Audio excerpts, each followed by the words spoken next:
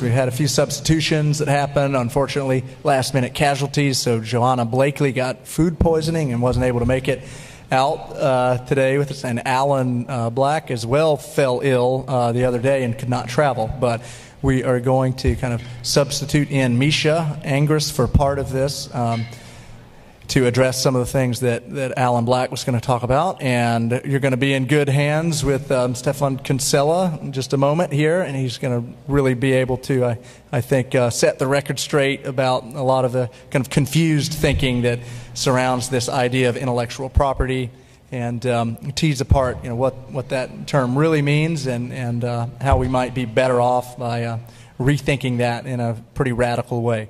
So if we can welcome him to the stage, let's get this underway.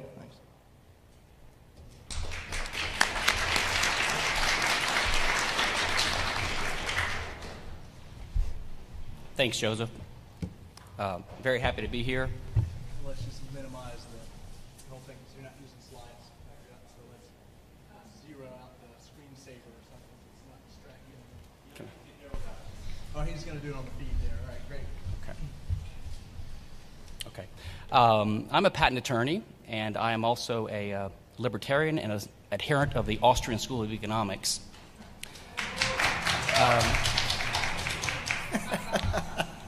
Good. So some people will understand some of... Excuse me? The Austrian School of Economics is a radical free market school of economics that is not positivist in methodology like the Cossians and the Milton Friedman type school of philosophy. I'm bringing that up because there is a methodology of science which I think is applicable to even the study of natural sciences and our topic today. So, some of you may have heard of the land of cocaine, not cocaine. This is California, but this is the land of milk and honey. The poets in the Middle Ages came up with this idea. It's a mythical land of infinite plenty, where everyone has every want satisfied just for the asking. There's no scarcity whatsoever. Okay, but we do not live in the world of cocaine. In our world, there is scarcity. You can't just have what you want merely by wishing for it. In our world, there is no magic. This gives rise to two key features of the world: scarcity and causality. There are scarce resources in the world that can only be used by one person at a time. You can think of them as also rivalrous, as economists call it. Okay? And the second key feature of the world is that in order to achieve results in the world, we have to use these scarce things in the world as means of action. And the choice of the means and the way we use them has to comport with causal laws in order to be successful.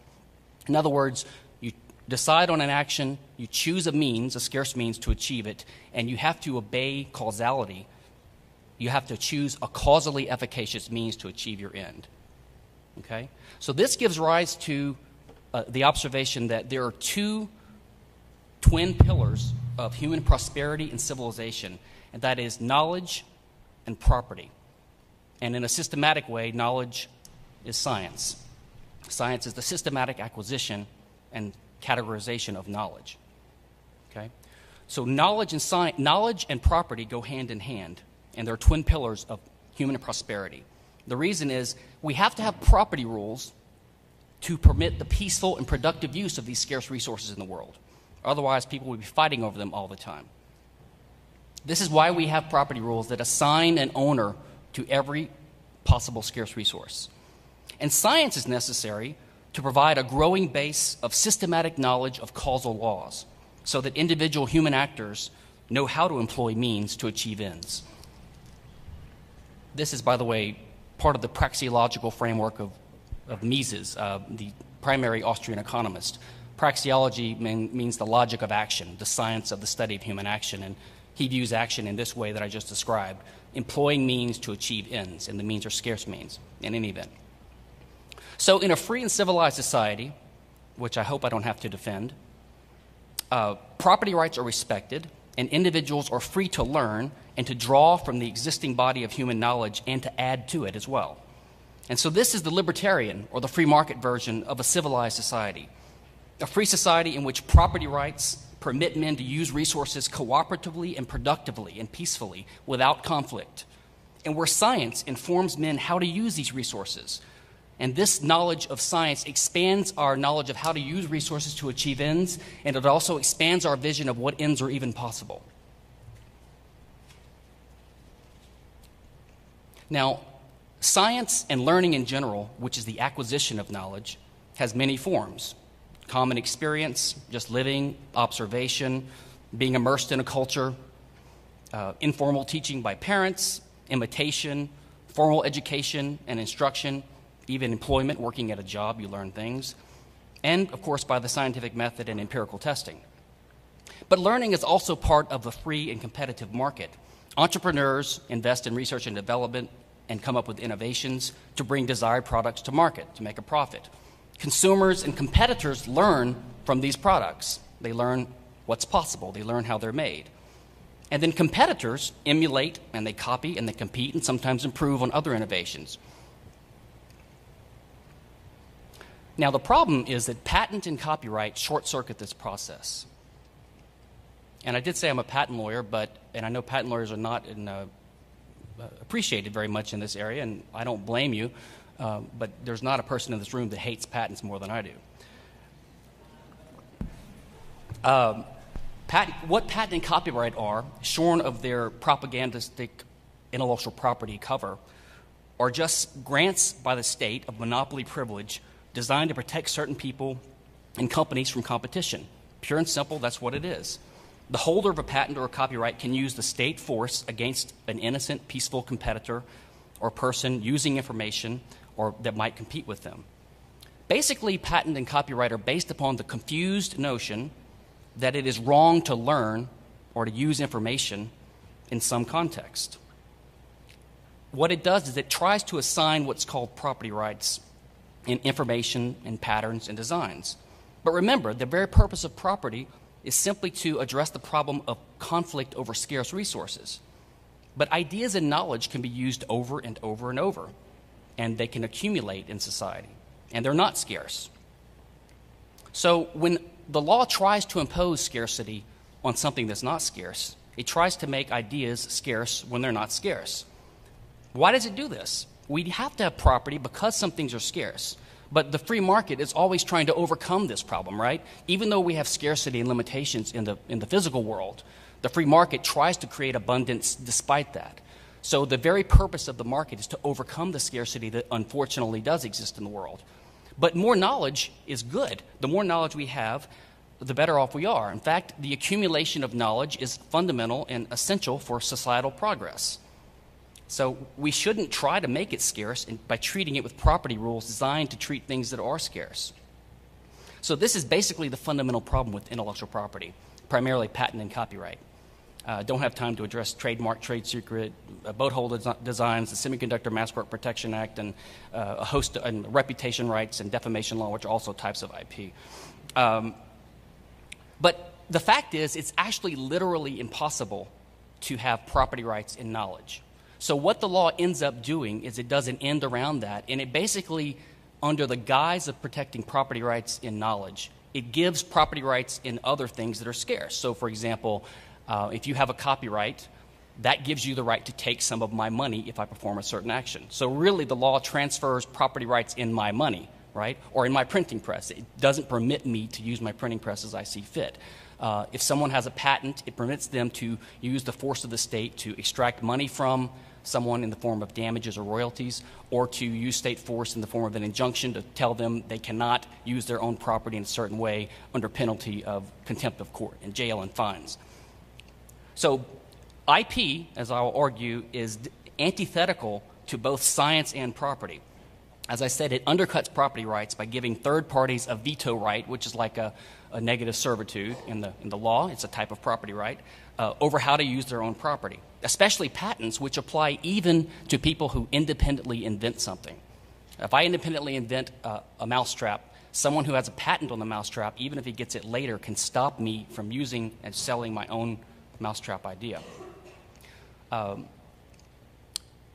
and copyright also undercut and undermine science in a host of ways. For example, Patents distort research and development by steering it away from heavily patented areas. It also distorts it by pushing research and development towards more practical, patentable gizmos and away from theoretical R&D, because abstract ideas are not as easily patentable. So, for example, E equals MC squared is not patentable, but a musical condom is. And as I mentioned earlier, patents even prevent the use of knowledge even if you independently invent an idea. It also stigmatizes the very idea of emulation and copying, or as we call it in the real world, learning. And that's why we have words like stealing and piracy apply to peaceful activity, copying and learning and competing. So we have these loaded pejorative terms that are applicable to a different type of action, right? It's a type of equivocation. Stealing means I take something from you and you no longer have it. That's why it's bad. That's why we oppose it. Piracy, real pirates were on ships and they would attack people and kill them and sink their boats. So they actually did physical damage in the real world. But these terms are used now for merely copying information and competing. And copyright is also dangerous, undermines science. It locks up written works. We have the orphan works problem. Tons of works are being lost because of the orphan works problem. It prohibits dissemination of ideas. It creates a culture and a publishing model that locks up important journals, articles, and books. And it increases the time from submission to publication, because people go through this model because they have no choice, instead of self-publishing or going through cutting out the middleman. So the title of my talk was IP and the New Mercantilism. Now, mercantilism was was at its peak in the late 1500s. Mercantilism was the policy of the crown protecting local industries by granting them monopolies, sometimes called patents. Back in the 1500s, at the height, like in England, many goods were covered by patents like playing cards, leather, iron, soap, coal, books, and wine, not because the holder of the monopoly invented it or came up with it, but just because the crown was granting favors to someone, sometimes in exchange for the merchants agreeing to help collect taxes for the state. And what this did was it caused the monopolists, the private companies, to turn to the government to perform search and seizures and investigate competitors who were going outside the monopoly. They bust into a competitor's shop and see if the playing cards on sale had the king's stamp on the back or something like that. In France in 1666, the Button Makers Guild demanded the right to search homes and arrest people on the street wearing cloth buttons made by the tailors. France even literally tortured and executed people for pirating fabric designs, broke them on the wheel. Some merchants even collected taxes for the king in exchange for the monopoly, like the wool exporters. Now, does this sound familiar? Today we have the RIAA and the MPAA asking for warrantless searches to stop DVD piracy or CD counterfeiting. Private companies are helping Immigration and Customs Enforcement, or ICE, seize accused domain names without due process. ISPs like Comcast and Cablevision and Verizon and Time Warner Cable are agreeing with the government to help stop copyright infringement. Obama administration and the copyright czar, of course czar means Caesar, have been secretly cooperating with Hollywood and the recording industry to disrupt internet access for people suspected of violating copyright law. And as for the tax issue, what we have is we have the software and the music and the movie industry and the pharmaceutical and the big smartphone industries. They accrue these monopoly profits using the government's grant of monopolies and the forms of royalties and shakedowns of people using patent and copyright and even trademark law. And by decreased competition, they acquire these monopolies. And then a portion of this money, this monopoly profit they make, is turned over to the state in the form of taxes or legal bribes called campaign contributions. So, and as another example, Microsoft makes monopoly profits because of its copyright monopoly over its software, uses that money to acquire tens of thousands of patents, another type of monopoly, then uses those patents to sue another competitor like Android smartphone makers or to extract a royalty shake them down for a royalty payment and help cement their monopoly protection. So monopolies lead to monopolies, and then some of these profits are fed back to the state to keep the state in bed with monopolies. So it's no surprise that in the earlier talk, I think by Ms. Stodden, that the law that was proposed was fought back by copyright lobbyists. So basically, mercantilism has not died. It's just become democratized and institutionalized, which is another problem with democracy. So as the state, basically, it's nothing but mercantilism where what so-called property rights are used as a cover for these monopoly privileges. And by the way, patent and copyright were not called property until fairly recently, say in the last century. People resisted these monopolies because they knew there was something wrong with it. That's why the Constitution only allows them to be put in force for a limited time. It was like a limited special privilege the state was supposed to grant to encourage innovation. And by the way, there's absolutely no proof whatsoever that that happens. In fact, the proof is the other way around. But because there was opposition, the advocates of this started calling it a property right because people are generally in favor of property, and hey, who's going to be against property rights? Someone the other day on a podcast I listened to said that children are like Hitler. And what he meant by that was that if you bring up these terms in an argument, the conversation has to stop because no one can be for Hitler and no one can be against children. So Congress calls these laws the Protect IP Act. Well, who's against protecting property? Or they come up with the No Child Left Behind Act. They put these nice terms on these laws to make it hard to oppose them. Okay? So, but I want to make clear, a lot of opponents of intellectual property are opponents of property, and that's why they're opposed to it. They're confused. The proper grounds to oppose intellectual property is a pro-free market, pro-property position. Okay? So what's the solution? The solution is not to go around saying the patent system is broken. It's not broken. It's doing what it's intended to do. It doesn't need reform. Reform won't fix anything. We just had a patent reform law that does absolutely nothing significant whatsoever. It's just trivial, and nothing significant will ever be done in the name of reform. The problem is not software patents. The problem is not big corporations, and it's not junk patents. It's not bad patent office quality. It's not the problem is not that the copyright term is too long and we need to fine-tune it. We have to recognize that patent and copyright are completely antithetical to the purpose of property rights and the purpose of science. It undercuts property rights, it impedes science, both of which aim to overcome the problem of scarcity and to permit human prosperity. Intellectual property prevents owners from using their own property as they see fit, and it intentionally inhibits the spread of information and learning or science. So don't reform patent and copyright, don't mend it, end it. Now, let me just conclude. That was my conclusion, but I'll just mention something. A friend of mine is Nina Paley, an artist, and I contributed to her book Intellectual Pooperty. It's a series of cartoons, and I contributed to her Kickstarter project to get this printed. So she sent me a bundle, and I put them on the table up there. You're free to take them if you like. If you want more information on this, I did do a slideshow. I'm going to post it on my blog later, c4sif.org, Center for the Study of Innovative Freedom, c4sif.org. And there's more information there, more systematic information elaborating on the ideas I've shared today. I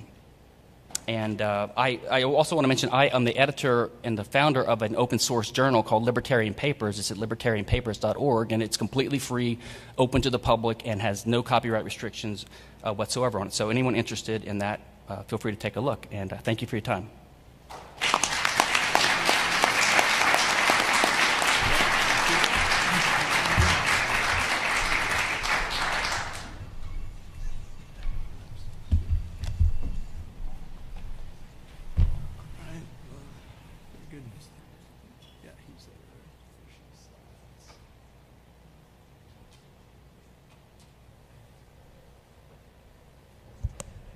So first of all, I want to thank Joseph Jackson very much for inviting me to take part in this. What I've seen so far has been fantastic, and I salivate looking at the rest of the program.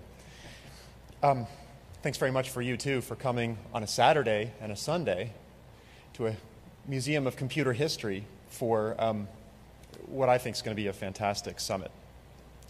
So I'm not a member of the Austrian school, I'll admit that. I know a little bit about it. I know my Hayek, my Kelsen, my Mies, my Friedman. But I try not to take a position in part because I started out in science. Before I sold my soul and became a lawyer, I was a biologist. I got my PhD in genetics. I loved it. It was fantastic. But one of the problems that I have as an academic is I find it hard to take a strong position in favor or against based on philosophy alone. I like to see the evidence. And so what I've tried to do and what I'd like to present today is what I think is a new line of evidence about patents. Eventually, I hope to expand this to include other forms of intellectual property. But in a very interesting way, I think the first talk and my talk are going to dovetail and come to some very similar conclusions. I'm a visiting professor at the University of Washington School of Law. I'll be at the MIT Sloan School after Christmas working with Eric von Hippel, one of the great proponents of open and user innovation.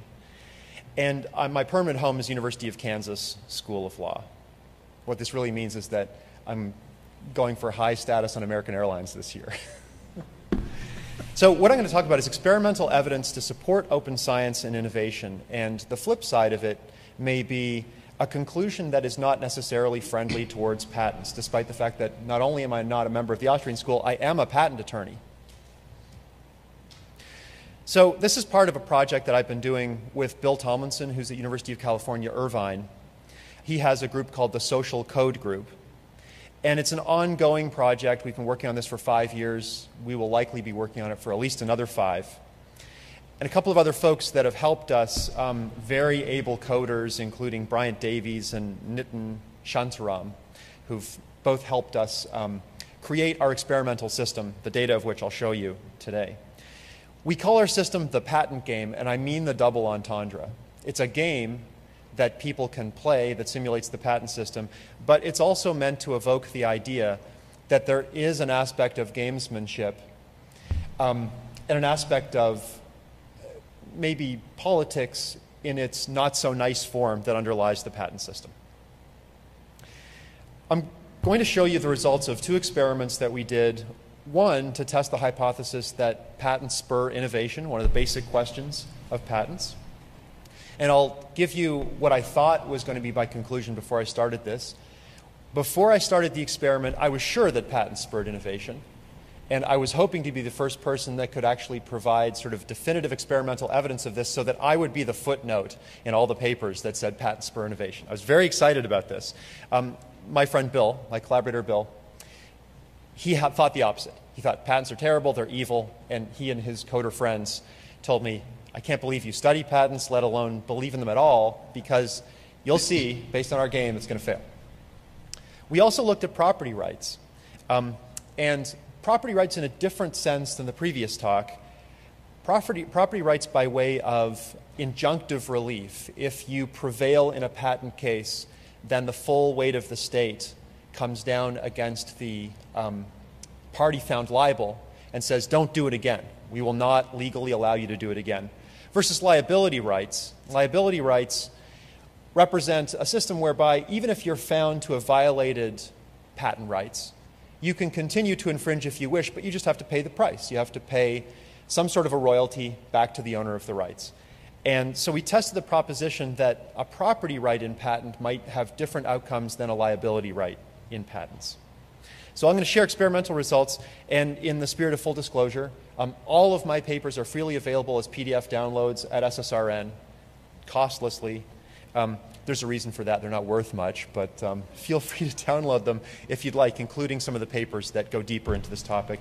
And then there's a Google Tech Talk that Google asked me to do last year. It's a much, much longer, I won't say richer, possibly more boring, but hour-and-a-half long exposition of our methods and our results and some of what we think the implications of it are. And this was, by the way, given at Google a year ago before they sort of fell in love with patents. And at the time, at the time, I think they really liked the fact that our results were a little skeptical of patents. I don't know what the result would be today or whether I'd be invited to give a Google Tech Talk. 17,000 patents from Motorola may change the culture a little bit. So Patents in the U.S. system, at least, have very strong legal support. They're right there in the Constitution in Article 1.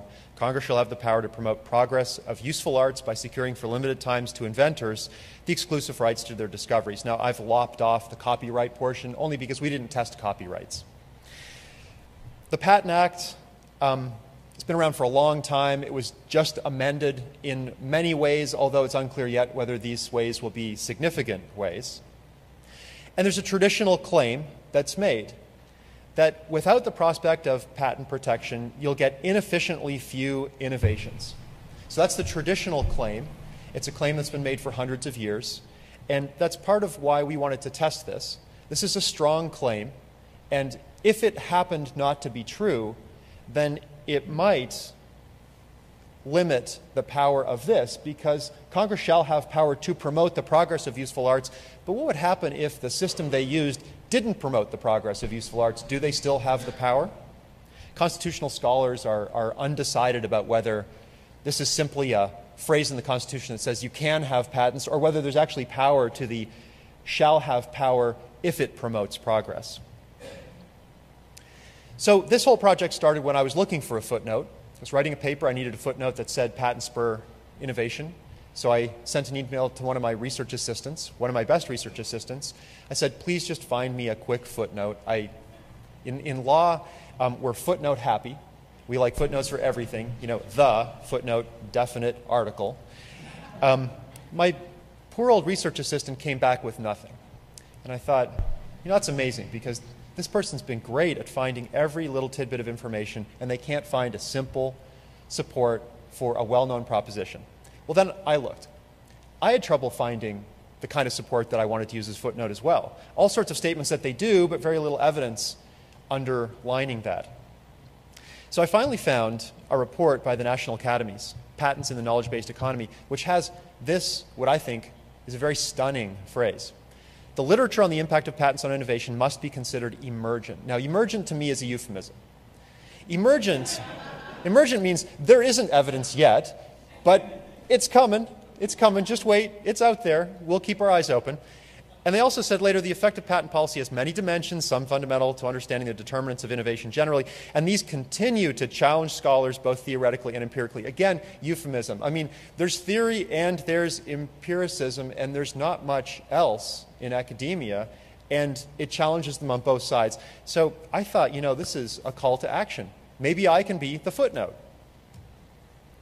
So largely because my collaborator is one of the world's leading scholars of simulation games, we decided to take a simulation game approach. Couple of advantages that these offer: they can enable rigorous manipulation of experimental conditions. They integrate human interaction with real-time computational processes, and they allow for precise data collection. In our system, we collect every single keystroke. We have so much data that if I tried to mine that data from now until the day that I die, I would never get through it, and we've only done 5 years' worth of experiments. Interactive simulations are a subset of simulations, and we decided to have interactive simulations that used humans. They're dynamic, and one of the keys is they use human behavior to model human behavior. They generate a lot of data. You can use existing data to set parameters, which is useful. So you can feed the real-world system to a certain extent into your model. You can compare results based on alternative sets of parameters, and you can directly test alternative hypotheses. All of these were music to my ears. As a former scientist, a lapsed scientist, I thought, this is great. I can actually do scientific experiments in the law. Another principle that my co-author, Bill Tomlinson, thinks is very, very important, has written about, says that if the game is compelling and fun, players may actually forget about the underlying simulation. This is important. You want them to become immersed in the experience. You don't want them thinking, okay, I'm trying to prove this. You want them to focus on a goal in the game. The goal in our game was making as much money as possible, and we had financial incentives in favor of winning and playing. But if they can immerse themselves, this is an advantage from the perspective of these games. You only need to explain the rules. You don't need to explain what the goals of the game are. So we simply explained what the functions of the game were, and we allowed people to play. But we didn't tell them why they were playing. We didn't tell them what the goal was. We didn't tell them what we hoped to find. We generated fairly good sample sizes and continue to do so. And this is really an untapped data source, at least in my area of academia, the law. People just don't do this stuff, although they're starting to now. So we wanted to successfully simulate patent systems, collect and analyze all the data generated by users of the system, and test specific hypotheses about patent rights. So for example, how do they spur innovation? Do outcomes vary with specific parameters? And what is the optimal system for innovation? I know this is reaching pretty high into the sky, and we've barely scratched the surface of any of these, but these are ultimately what we'd like to explore. We have a database structure that allows the implementation of almost any patent system function. Although we don't implement every function all at once. I had a fight with my co-author at the very beginning. He said, write down all of the features you need so that the system is a meaningful representation of the patent system. So I gave him a list of 77 features. He said, okay, you can have 8. And I got him up to 9. So we have, and depending on how you slice and dice, we actually have a fairly rich representation of the patent system, but it's obviously not comprehensive. It has to be a simplification. We use an open source language to program this, and I don't know whether this maybe predisposes the results that I got. Maybe built into open source is that if it's ever used to try and study patents, it will give an open result. I don't know. We aimed for ease of use, drag and drop inventing, pull down menus, event updates, auto-refreshing, and the goal for the user was quite simply to win the game, and there were financial incentives, and probably social incentives too, based on what we saw in winning.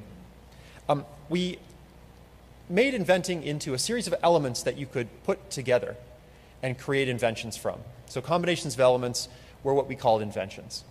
You can make things and then sell it on the market, or you can patent things and then later make it and sell it on the market. We take into account prior art, information already out there which nullifies your right to get a patent. We allow people to license their patents, to sell their patents, to buy them, to license in. And we also take into account of infringement and enforcement by having a court system. So if you have a patent and somebody infringes your patent, you're alerted that there may be infringement. You can take a quick look. If you decide to sue, you hire some lawyers. They're told that they've been sued, and then they can hire some lawyers. And then we have a simulation of a court system. It relies on percentage probabilities of prevailing in federal courts over the last 25 years, the federal patent courts. So we use real data to sort of inform our little court system. And you can be assessed damages up to 3 times the value of what you have been assessed liable for. Because in the patent system, there's a particularly bad form of infringement called willful infringement. Bad as in that's what the law considers it, because you multiply the damages by 3 if you're found to be willfully infringing. And we also allow, under certain circumstances, injunctive relief. And we have one system which is perfect injunctive relief. So if you are found liable for infringing and then you try and make that patented device again, you're simply told by the game, sorry, there's an injunction against that, you can't do it. We can adjust patent term, make it longer or shorter, and there are costs. There's costs in money, costs for prosecution, getting the patent, costs for litigation, and there's costs in time. There's opportunity costs. If you decide to litigate, you won't be doing as much inventing. People have pointed out that this is more high fidelity when it comes to smaller inventors or smaller companies, because large companies have entire departments that can sue while other departments invent. We can also do multiple users versus no users. We can have computers play against each other. There's a lot of flexibility. This is what one of the, this is sort of an example of the interface. In the upper left-hand corner, according to where you're looking, we keep track of people's money. There's a design box, a sort of inventing box, and you drag those letters, or they can be symbols, they can be 2-dimensional, they can be 3-dimensional. There's no limit on that. But you could drag, say, a C, a D, and an E down, and you could make that. It's worth a certain amount. We have distributions of values that are assigned before every game. So the same CDE will be worth different things in different games. So you can't learn how to make the right things. You have to explore the inventing space in every game. Or you could patent things. License and sell up there, your portfolio is sort of kept track up here. We can also take this information off the screen. So in some games, we don't let people see all this information. In other games, we give people complete information about what's happening. And we've got an event log down here. For example, Alice patented AC, Alice made DBA, Carol patented AE, etc.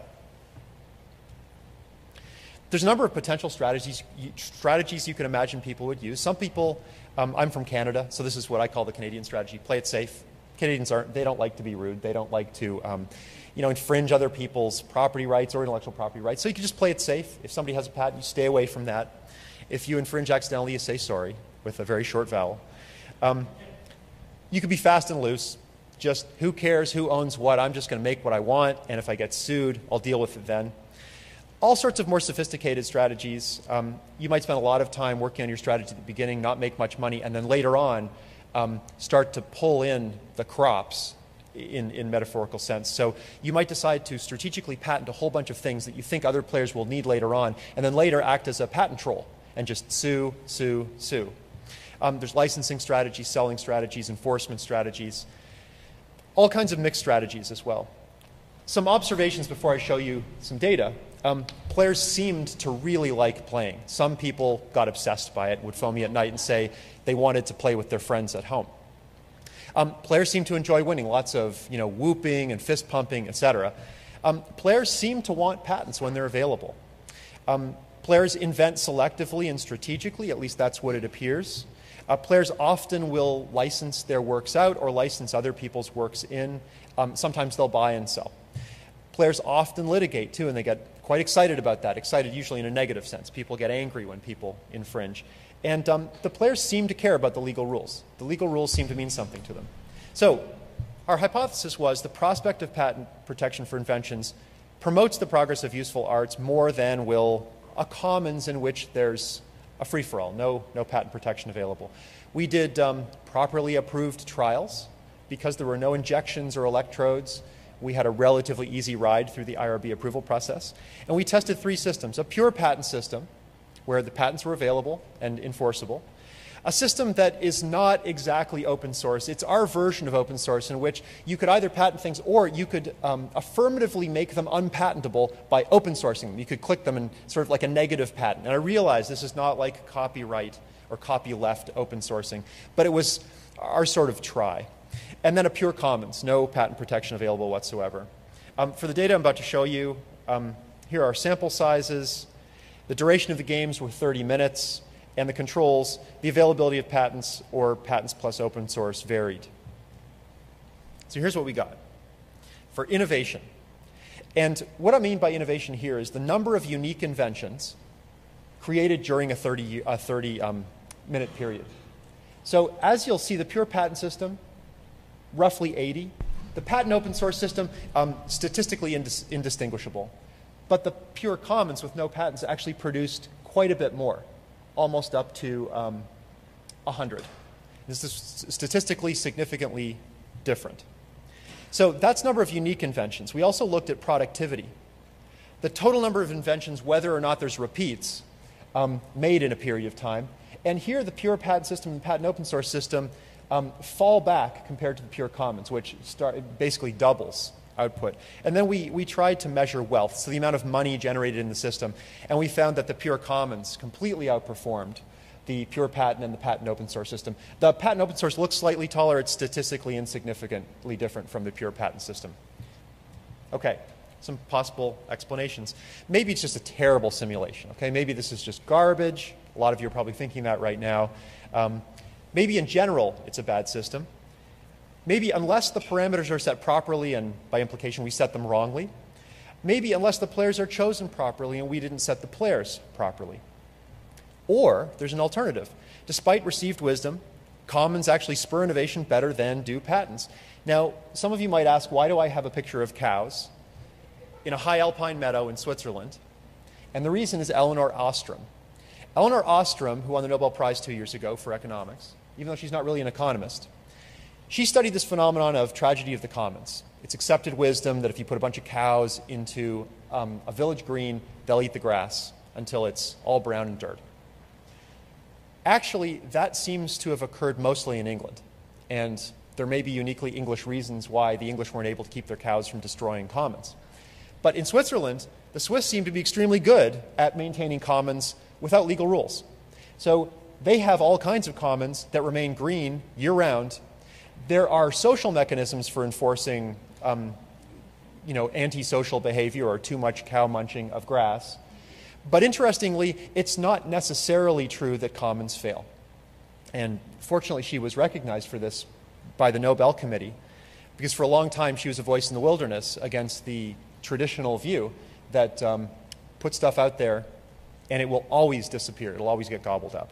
So maybe, actually, things like the tragedy of the anti-commons, Heller and Eisenberg, or the benefits of commons that von Hippel, Benkler, Lessig, Beston and Moyer, or Ostrom have pointed out, maybe there's something to it.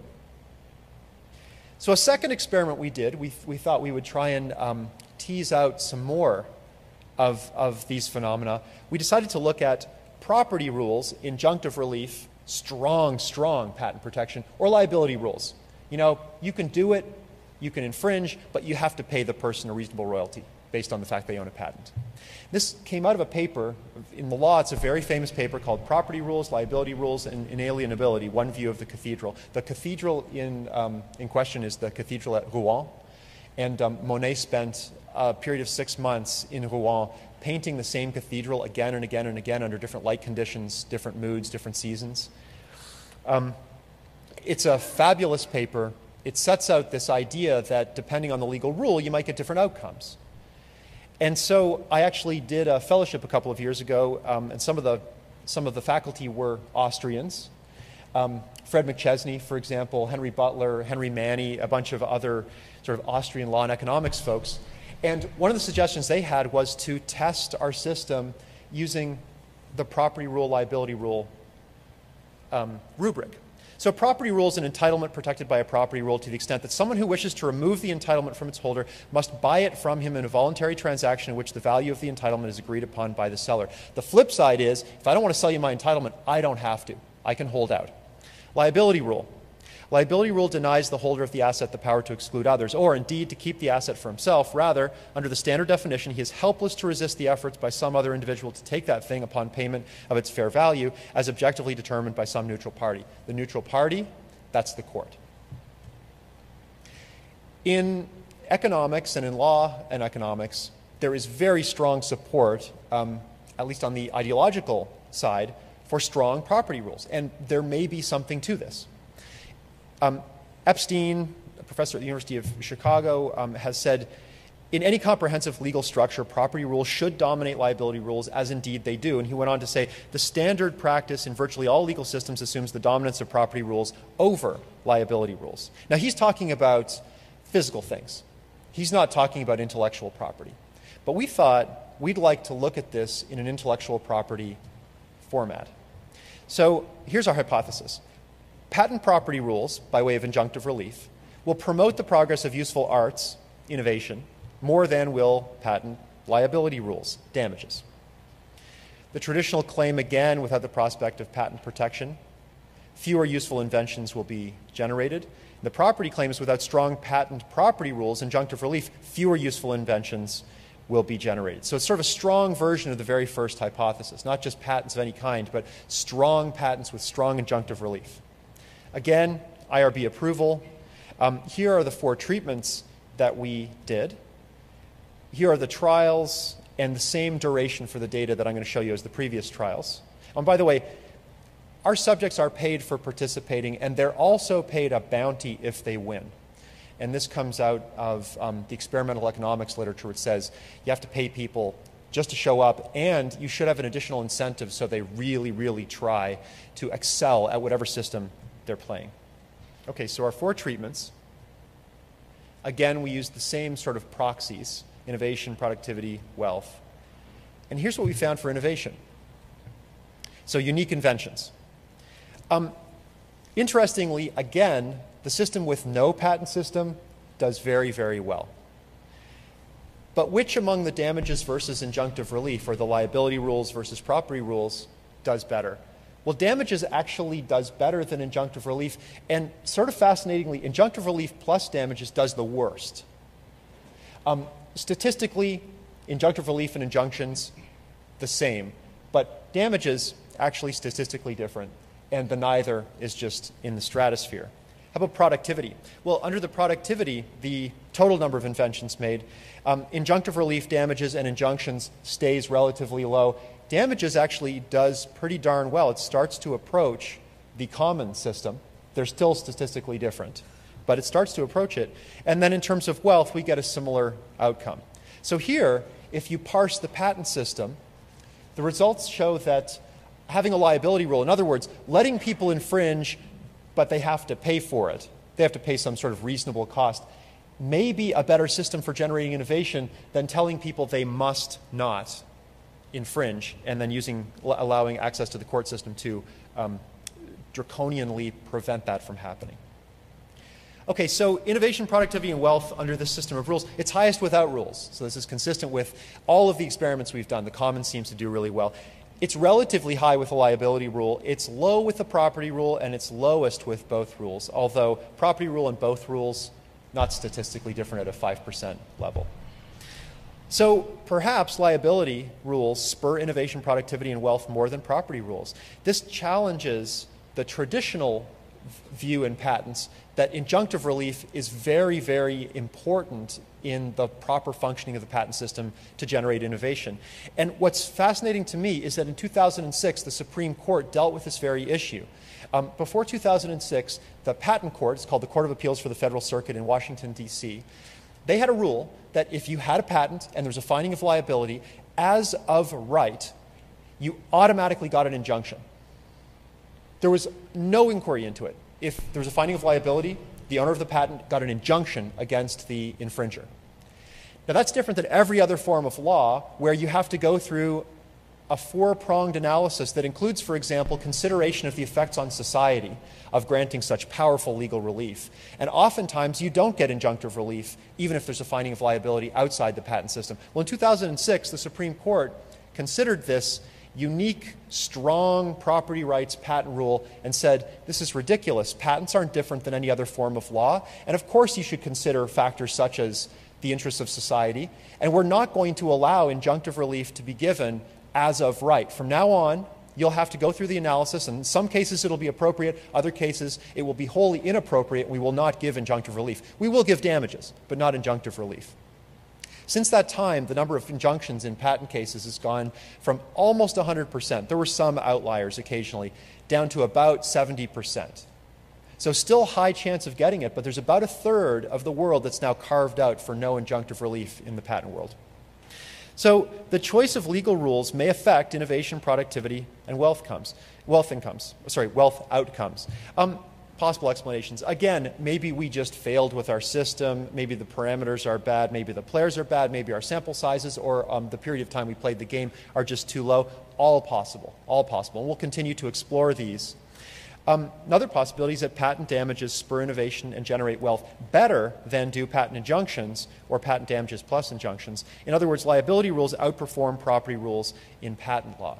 Don't forget also underlying this is that the commons appears to outperform, in our system at least, all systems of patents or quasi-patents. So we're continuing to look into this. We're always looking into our theoretical framework, and we welcome suggestions about it. The experimental design, we're constantly tweaking it, playing. We have about 5 versions of the game now. We're looking into what parameters might affect outcome the most. So for example, prosecution costs, there's a lot of criticism of the patent system. Maybe if prosecution costs were higher or lower, that might affect outcomes. Enforcement costs. It currently costs between $3 and $6 million to enforce a patent. Maybe that's a significant reason why the system works or doesn't work. Patent term, how long it is, how prior art's treated. The new patent law will actually make prior art more strictly apply. It will be harder to get a patent now if you don't rush to the patent office and file as soon as possible, whereas before there was more time to wait around and see if your invention was worth filing on. Information costs, knowing what other people are doing, number of players, game duration, damages, injunctions. We're looking into all of these. We're also very interested in user characteristics, and we're starting to use different groups of users to see if the outcomes depend on that.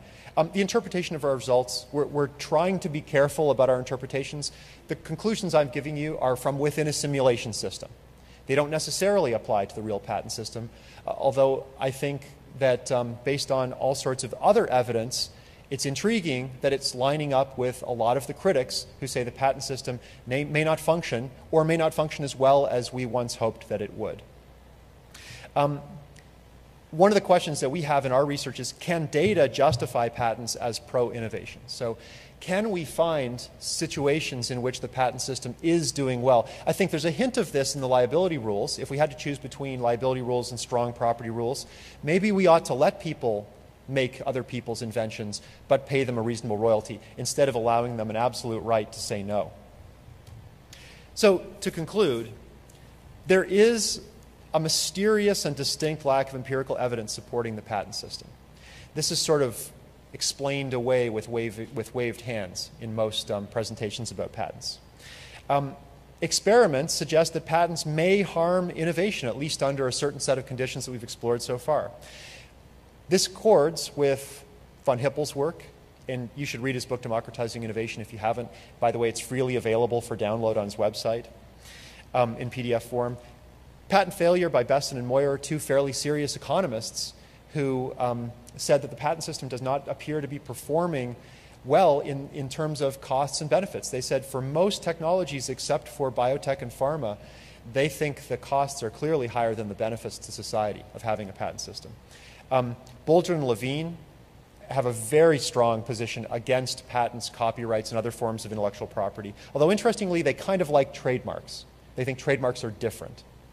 Bankler, Lessig, Ostrom, Heller, Eisenberg, and an increasing chorus of voices are raising the possibility that we don't understand intellectual property the way we thought we did, and it may actually have harmful effects rather than the beneficial effects that the Constitution in Article 1 says that it ought to have.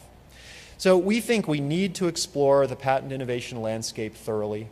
Biotechnology is an interesting case because biotechnology is especially fond of patents. The entire industry was based on a Supreme Court case in 1980 that allowed the patenting of, quote, anything under the sun that's made by man, genes, organisms, etc. Even that has come under attack in the last 3 years, under sustained attack. In the ACLU versus Myriad case, where a judge in the Southern District of New York found the patenting of genes based on a lawyer's trick and said you can't do it. That was overturned by the Court of Appeals for the Federal Circuit, but it still remains to be seen whether the Supreme Court will take that case up, and there's a good chance that it will, and if it does, I suspect it might not be a positive result for the holders of gene patents. There's another case called Prometheus versus Mayo, which is before the Supreme Court and is looking into biotech diagnostic and therapeutic methods. Most commentators that I know believe that the Supreme Court would not have taken the case up if they were going to affirm the patentability of such biotech claims, although you never quite know. And the Department of Justice, which was one of the defendants in the ACLU versus Myriad case, it was one of the people that ACL was suing. They were saying the PTO, the Patent Office, does not have the right to issue patents on genes. Well, the Department of Justice that represents the Patent and Trademark Office at the last minute filed what's called an amicus brief, a friend of the court brief, in which they said, you know what, even though we're the defendant, you're right, you shouldn't be able to patent genes, at least certain kinds. And so just before Halloween last year, they, against the Patent and Trademark Office wishes, they submitted an amicus brief saying natural source DNA, that really shouldn't be the subject of patents. Maybe synthetic DNA, maybe that's appropriate, but not natural source. And then the America Invents Act has a really interesting provision that I'm currently working on a very early stages of paper on. Section 33 of it says that you cannot patent a human organism or anything directed to or encompassing a human organism. Now that may end up, depending on what the courts say, include genes, stem cells, methods of diagnosis, methods of treatment, all sorts of bread and butter technologies of the biotech industry. You might ask a question after seeing these graphs, would that be bad for biotech or could it be good? Could it actually foster open biotech and might that lead to a better biotech? The final thing I want to sort of suggest is that rather than luxuries to be tolerated within the law, open science and open innovation may be vital to innovation in biotechnology and other fields of technology. I think until this time, they've really been seen as the eccentric cousin. Very well-meaning and in certain circumstances maybe producing good results, but the evidence in favor of strong intellectual property, at least in patents, I think is lacking enough that it might make us question that view that sort of sidelines open science and open innovation. Perhaps open science and open innovation, perhaps that ought to be the mainstream mechanism for generating innovation. Maybe patents ought to be the luxury to be tolerated in certain circumstances. Thank you.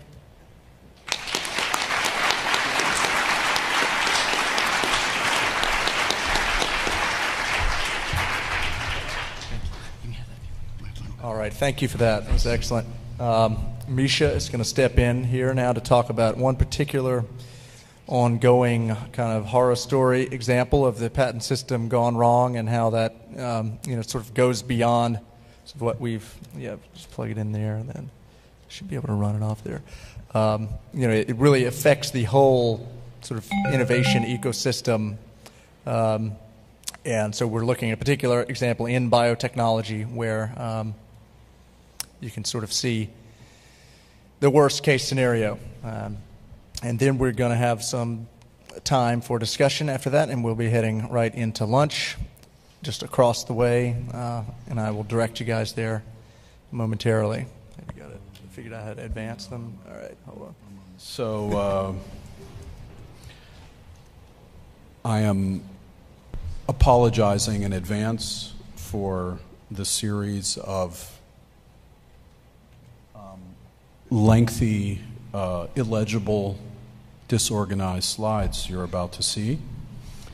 But I hope I don't completely undermine the story I'm going to tell, because it really is remarkable in many ways, and I think I've been set up very well by the previous two talks, both of which were excellent. And I can't say how refreshing it is to not be the only fire-breathing radical on a panel.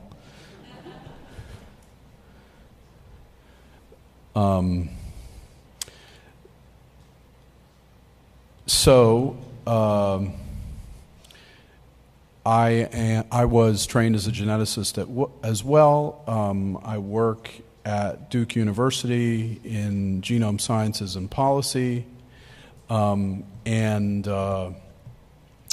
I've done some work on intellectual property and gene patenting, and this case came to my attention and my colleagues' attention when the plaintiff's attorney for a group of patients suing Genzyme contacted us and wanted some information and advice. And the more I looked into it, the more sort of fascinated I got with what was going on, and decided that instead of doing research to produce generalizable knowledge, as we say on the IRB, that I would just try to write a magazine article about it. And so I've been working on that for the last several months.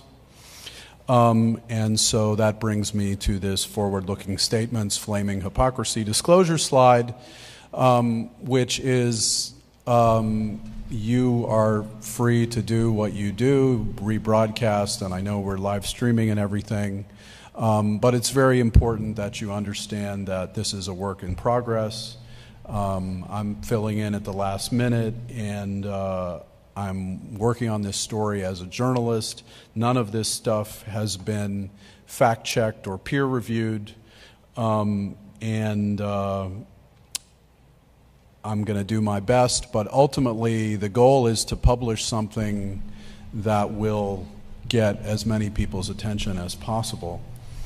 So what is Fabry disease? I'm wondering if there's any way I can make this bigger because I'm so myopic, and I know if I switch displays I'll be doomed.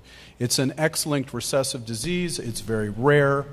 It's an enzyme deficiency, and it leads to a progressive accumulation of metabolites in the cell. Affects about 1 in 40,000 males worldwide, and 1 in 200,000 newborns. There are many mutations in the GLA gene on the X chromosome.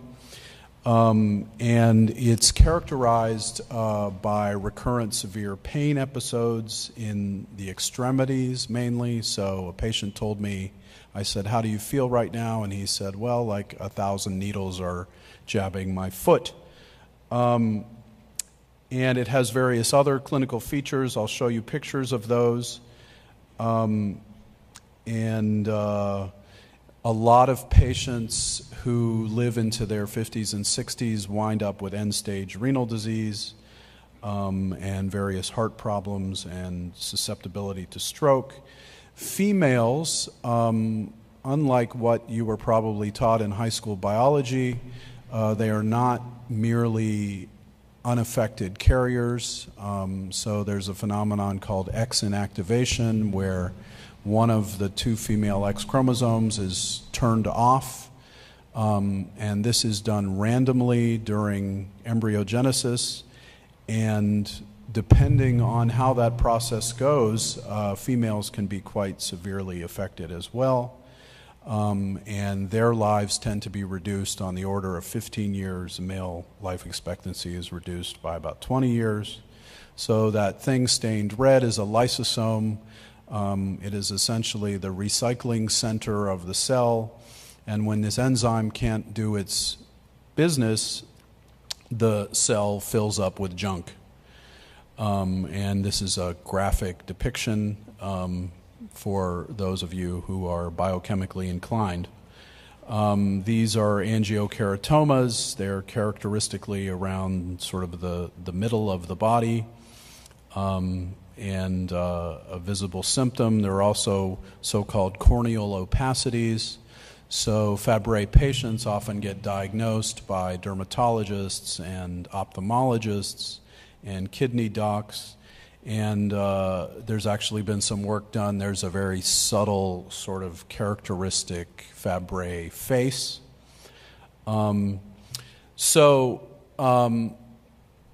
Like other diseases, inborn errors of metabolism, we call them. They are enzyme defects. And there's a guy named Roscoe Brady who still comes into work every day at NIH who showed in the early 70s that you could actually give people enzyme, give people with lysosomal storage disorders, including Fabry disease, enzyme, and you could alleviate their symptoms. The problem at that time, of course, was where did you get enzyme? And initially, they had set up this kind of placenta processing factory. They were getting thousands and thousands of placentas sent from all over the world just to produce a few milligrams of enzyme. The recombinant version of the alpha-galactosidase A gene was, quote-unquote, invented by a guy named Bob Desnik at Mount Sinai School of Medicine. He is sort of one of the towering figures in lysosomal storage disorders and Fabry disease in particular. And there was a series of clinical trials. And ultimately, Fabrazyme, the recombinantly produced enzyme, was approved in Europe in 2001 and in the US in 2003. This is the sort of 804 patent, the main patent at issue in the litigation I will mention.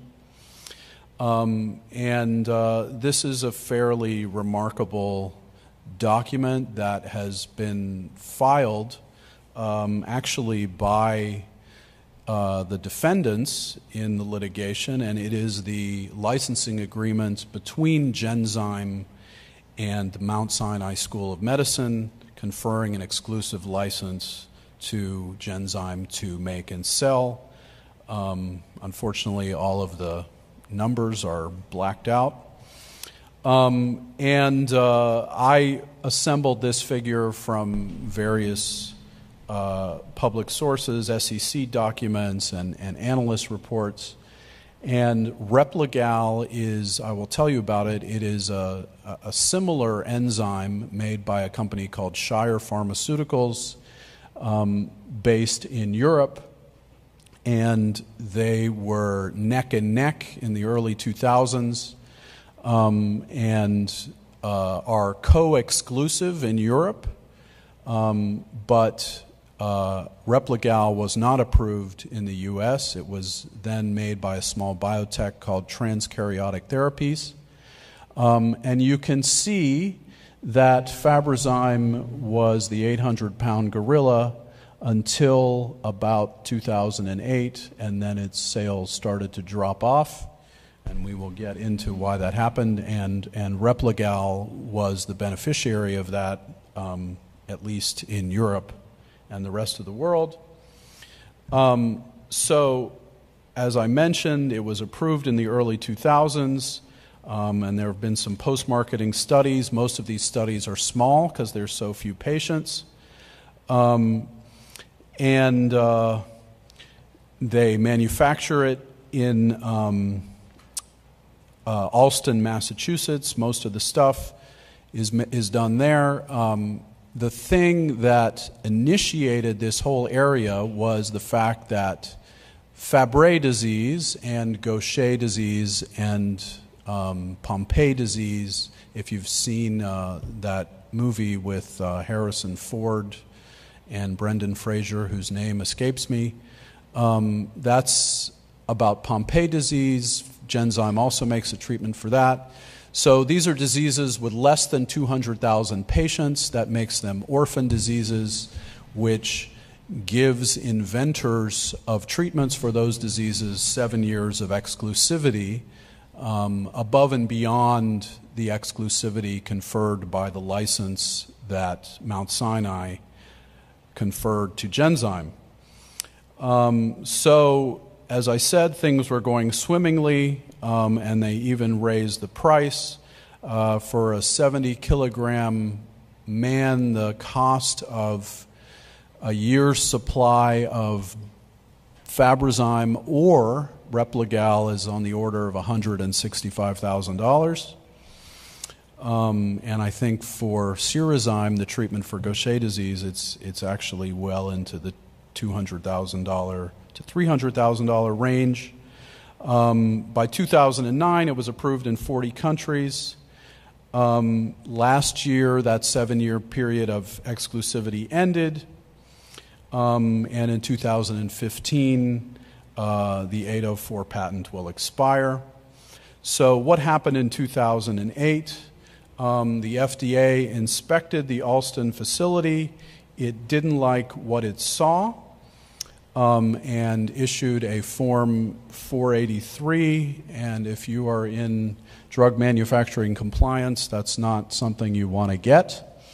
And Genzyme's account of this visit said that the FDA saw significant deviations in compliance, but we believe that the products produced at our Allston facility continue to meet the highest quality and safety standards. So one of the curious things to me was even before this inspection took place, Genzyme had initiated a study of what happens if you cut the dose of Fabrazyme to Fabry patients. And so this was published in April of 2009, after that inspection, but before there was any official shortage. And the conclusion said, nevertheless, the results clearly show variability in responsiveness to the lower dose of agalsidase beta and suggest that dosing strategies that deviate from recommended dose be systematically monitored. So why is this telling? Well, so this study was funded by Genzyme, and it included 6 months on full dose. These are adult male patients, and 18 months on 1/3 dose. So this was actually launched, this study, presumably in 2006. 2009, lots of bad stuff started to happen, namely viral contamination. And the company was updating the FDA on what was going on at the Alston facility. The FDA sent a warning letter. And finally, in June, Fabrazyme shipments were suspended for the rest of the year. And the FDA asked for a detailed explanation. Another company sued for patent infringement. There was another inspection. There was another Form 483.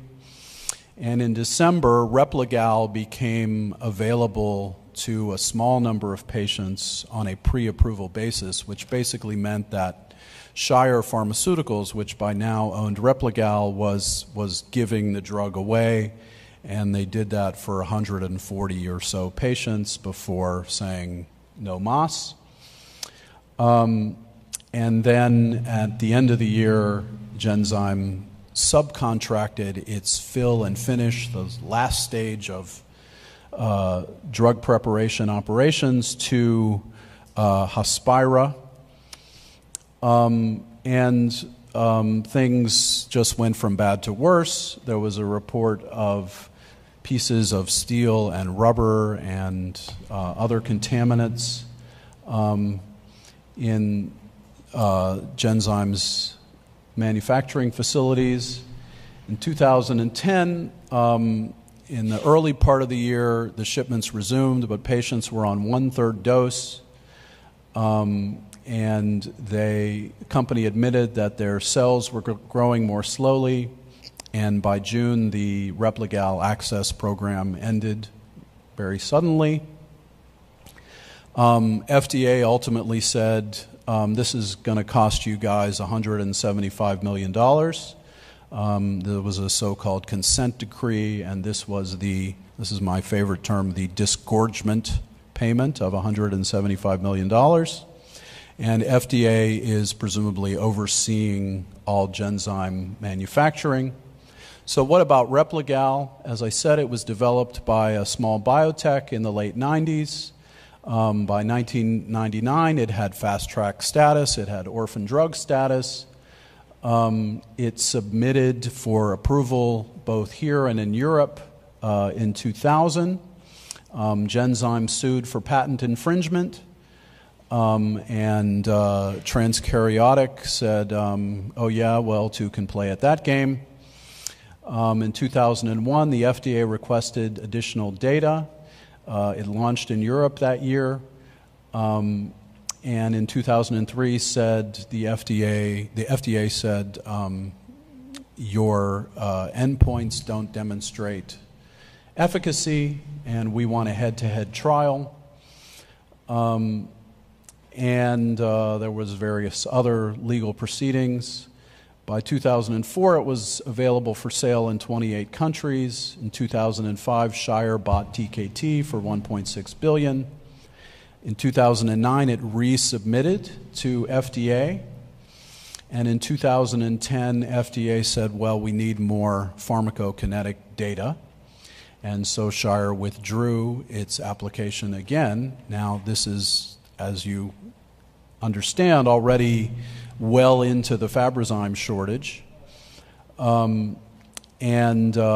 Meanwhile, Mount Sinai sued Shire for patent infringement in the EU, and the Replagal patents will begin to expire over the next several years. This is from the patient's petition to the FDA, citing 11 instances where Genzyme said we will have our manufacturing back up by such and such a date, and it didn't happen, or we will have our supplies back up to normal. Genzyme is banking on its new facility in Framingham, Mass., which will include 4 2,000-liter bioreactors for its leading products, including Fabrazyme. So these drugs are very difficult to make. There's no question about that. And the latest is that this new facility will be approved and that Fabrazyme supplies will be back up in the first half of 2012, and patients are understandably skeptical. So this is from a recent sort of supply update letter to patients and physicians. And Genzyme says Alston is never going to deliver supplies, and we're counting on this new facility. So it's relying on various things. Meanwhile, earlier this year, Genzyme was sold to Sanofi, a French biotech, a French pharmaceutical company. It was the second biggest biotech deal ever, a little more than $20 billion. And one of the things that I'm sure Alan Black would discuss if he were here was this view that European Fabry patients are being treated differently than U.S. patients.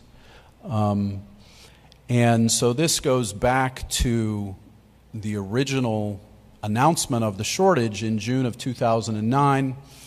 Genzyme convened a group of so-called stakeholders. You can't see their names. It doesn't really matter who they are. They are a group of Genzyme employees, docs, and patient representatives, all of whom in one way or another are funded by Genzyme. So there was never anyone truly independent on this group. And they said, sorry, U.S. patients, you're going to stay on reduced dose. So instead of getting your drug every other week, you're going to get it once a month. And meanwhile, in Europe, physicians were told, if your patients are getting sicker, and inevitably they were, then you can restore them to full dose. And we see several examples of this in Dear Healthcare Provider letters. And this became public. The European Medicines Agency, the equivalent of the FDA, said, we want our patients on full dose. The FDA's never said that. And in the wake of the lawsuit, Genzyme says, why are patients treated differently in different regions globally? Why are patients in Europe treated on full dose and not in the USA? Genzyme says, well, we don't make treatment recommendations. We're just a drug manufacturer. So, you'd have to talk to those doctors in Europe. Patients have petitioned Health and Human Services, both NIH and FDA. NIH has denied this petition, saying if we march in, that is, if we liberate the 804 patent, it's not going to help because we're going to need years of clinical studies and regulatory approvals. Anybody who's interested can still do clinical trials, and Genzyme appears to be working diligently and in good faith to fix the shortage. And so last year and again this year, patients have initiated a class action suit. So where are we now? Well, it's still possible that FDA can hasten the approval of Replagal in this country. I confess that I'm mystified as to why that hasn't happened. Except for individual patients, I think you could argue that everyone in this story has a conflict of interest. The court case is probably going to take years, so it's probably not going to help this current group of adult patients whose kidneys and hearts are deteriorating. Admittedly, Genzyme took a risk in the 1990s in developing this kind of therapy when no one else was interested. It has undoubtedly improved thousands of lives, but somehow it went off the rails. And just because I'm a provocateur, I leave you with this quote from the outgoing CEO of Genzyme, who said, "We created a very successful company that's not going to disappear, that will continue to grow. We created a company worth minimally $20 billion plus. I feel identified with some of that. I'm not a manager. I didn't take care of an existing asset. I created value. So I don't feel tremendously sensitive on receiving as much as $221 million after the sale. That is him personally. But I completely accept that these numbers are high. It's just the way it worked out after 30 years. So I'll leave you with that. Thanks.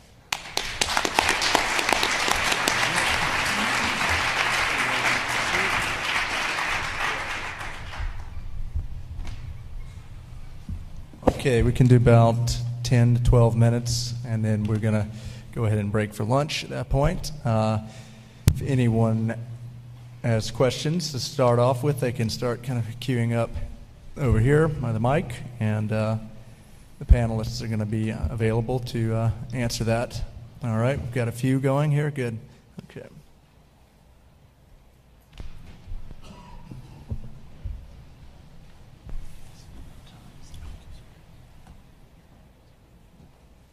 Thanks for the great story, Misha.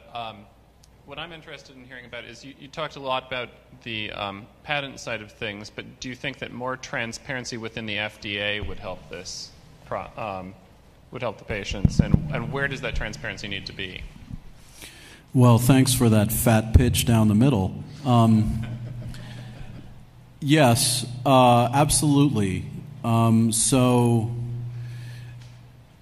if you read that book I put up, there's a chapter on the Fabrazyme approval in the early 2000s, that book by Merle Guzner, The $800 Million Pill.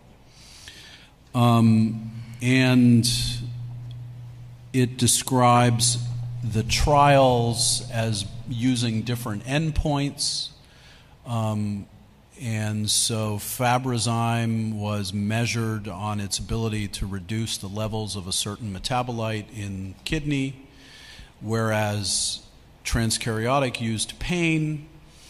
But in my reporting, I haven't really had a good explanation as to why FDA has sort of jerked transkaryotic and ultimately Shire around. And I find it disturbing that, for example, FDA would ask for more pharmacokinetic data when clearly, by its own admission, this is an emergency. Do you see any sort of a better way to apply pressure to the FDA other than through journalism?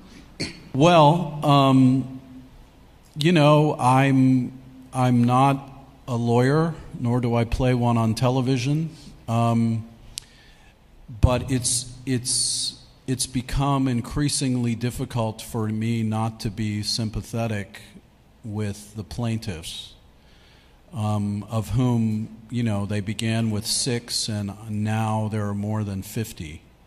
And you can see this trend even on the Genzyme-funded patient support group websites, where initially there was a lot of defensiveness and a lot of, you know, Genzyme has saved our lives. And now you see a lot more haterade.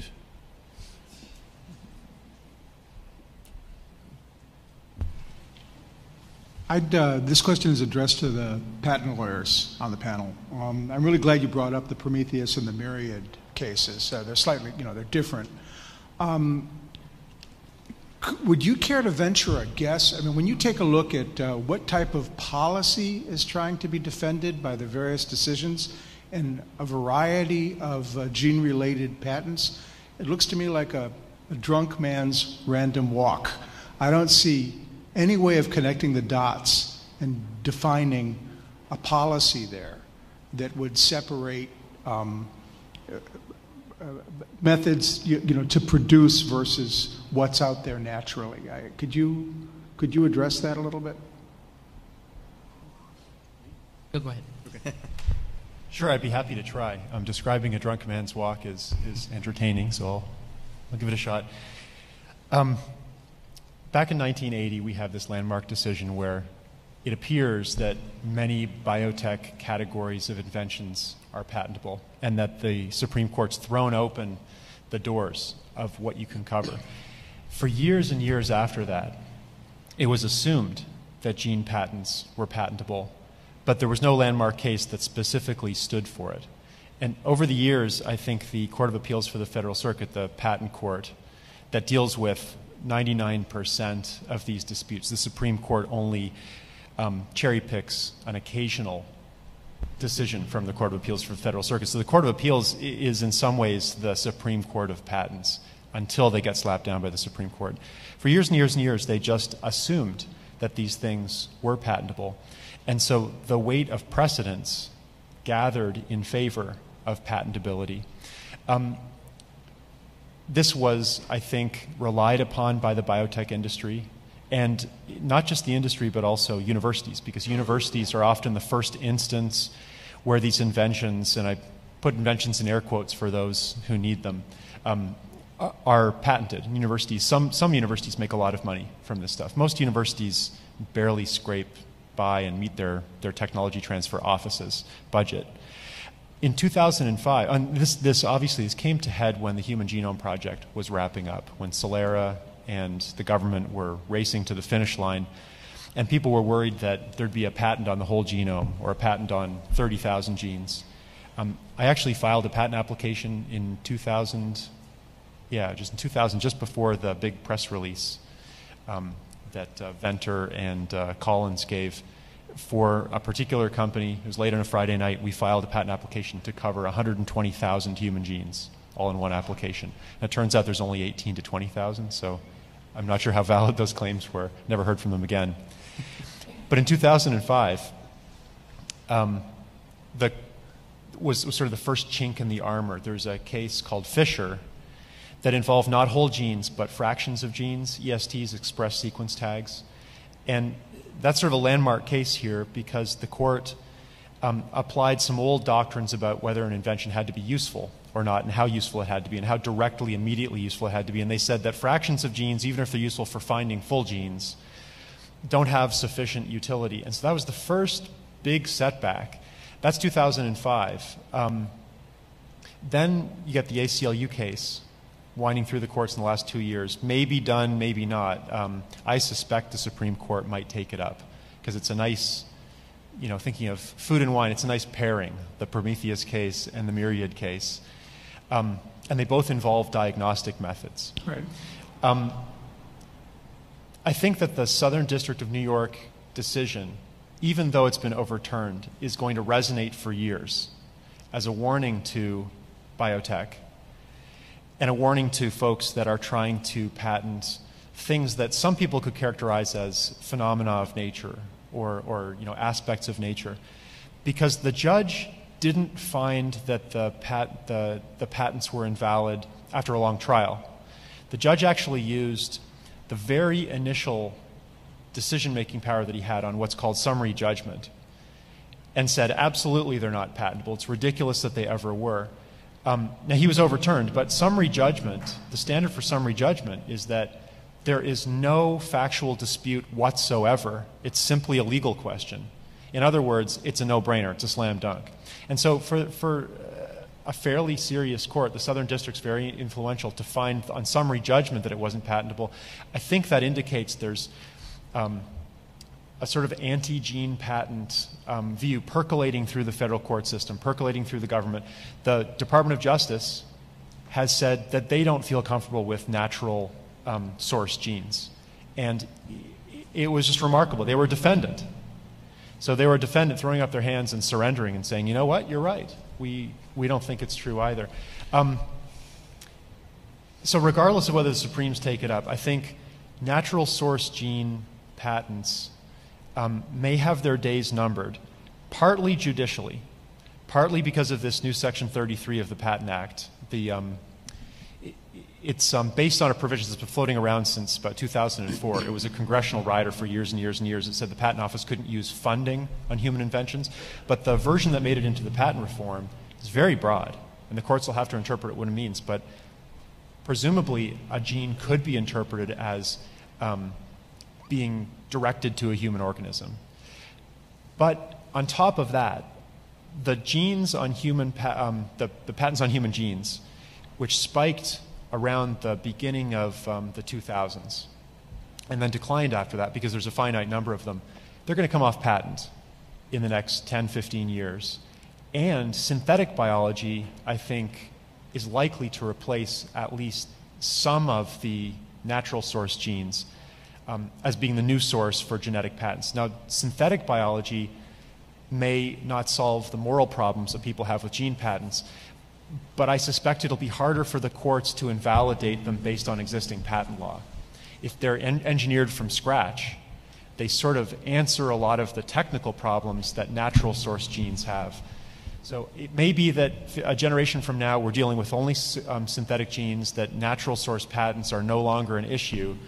But I think forces from the judiciary to technology are conspiring to sort of end that whole debate. And I don't think that it will probably end well for the owners of vast portfolios of natural source human genes, especially if the Supremes take it up. I think if the Supremes take it up, they may simply say you can't patent stuff like this. It's a phenomenon of nature.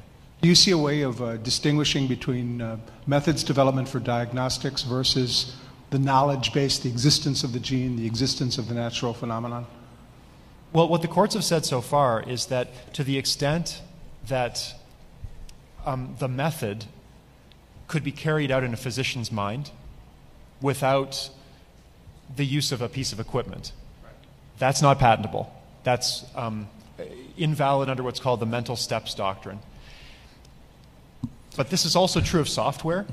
And what's happened in software, there's just a variety of what some people call lawyers' tricks that insert a computer into the system or insert a machine into the system. Yeah. And so if the machine or the computer or the system itself is patentable, there's a principle that says if that's patentable, merely associating some ideas with it doesn't make it unpatentable. But a simple physician's test or diagnosis may not require a machine. I mean, knowing the sequence and comparing it to another sequence, a reference sequence, or measuring the level of a metabolite, that's something that I think often can be done in a physician's mind, and to the extent it can, I think that's deadly to patentability. And I think the Prometheus case is likely to put an end to a lot of those patents, and not just those, because the Prometheus case, what's remarkable about it, it's not just on methods of diagnosis. The Prometheus case, it takes samples from a patient. The claims take samples from a patient. They measure them. That's sort of classic diagnosis. I don't think that's probably on the patentable side. But then they calibrate a specific treatment schedule, and then they inject, and then they test again. If the Prometheus case fails based on diagnosis and therapy, then I think all diagnosis is likely gone, and a lot of therapy, methods of therapy, are gone along with it. All right, everybody, we're standing in the way of people's lunch, so we're going to do these last ones rapid fire, and then we're going to wrap it up. Quick question for the gentleman who was doing the game simulations of patent systems. I was just curious if you had looked at or had any interest in looking at the power of founder effects in the patent systems that you were testing, because as somebody working in biotech, I would be slightly worried about the benefits to a freer patent system accruing to existing market players who already at foothold. So we haven't looked at that, but it's a great question. We are interested in it. Even without a patent system, you get all sorts of antitrust problems with monopolies that are created through capturing market power. So yeah, that's worth looking into. We haven't done it, but we'd love to. Okay. Laura, all right. Last two. All right. All right. All right. You want to do it? Why don't we just give it about 2 minutes to finish out? Let's do a rapid thing out, and then we can resume. You guys can catch up with them if you didn't get it answered. All right.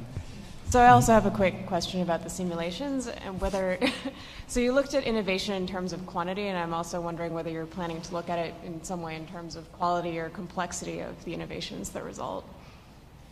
We do have data about complexity to the extent that a longer series of elements put together, we say that's a more complex invention. We haven't published on that yet, but there are some interesting patterns, and I'd be happy to share it in the spirit of openness with you. After the fact, I probably shouldn't take the time now, but I'll tell you everything I can later. All right, Daryl. I had the same question there, because could we say that one single patent is worth 100 other patents? For instance, Pfizer's Lipitor, which has been the best-selling drug for a long time, goes off patent this next month.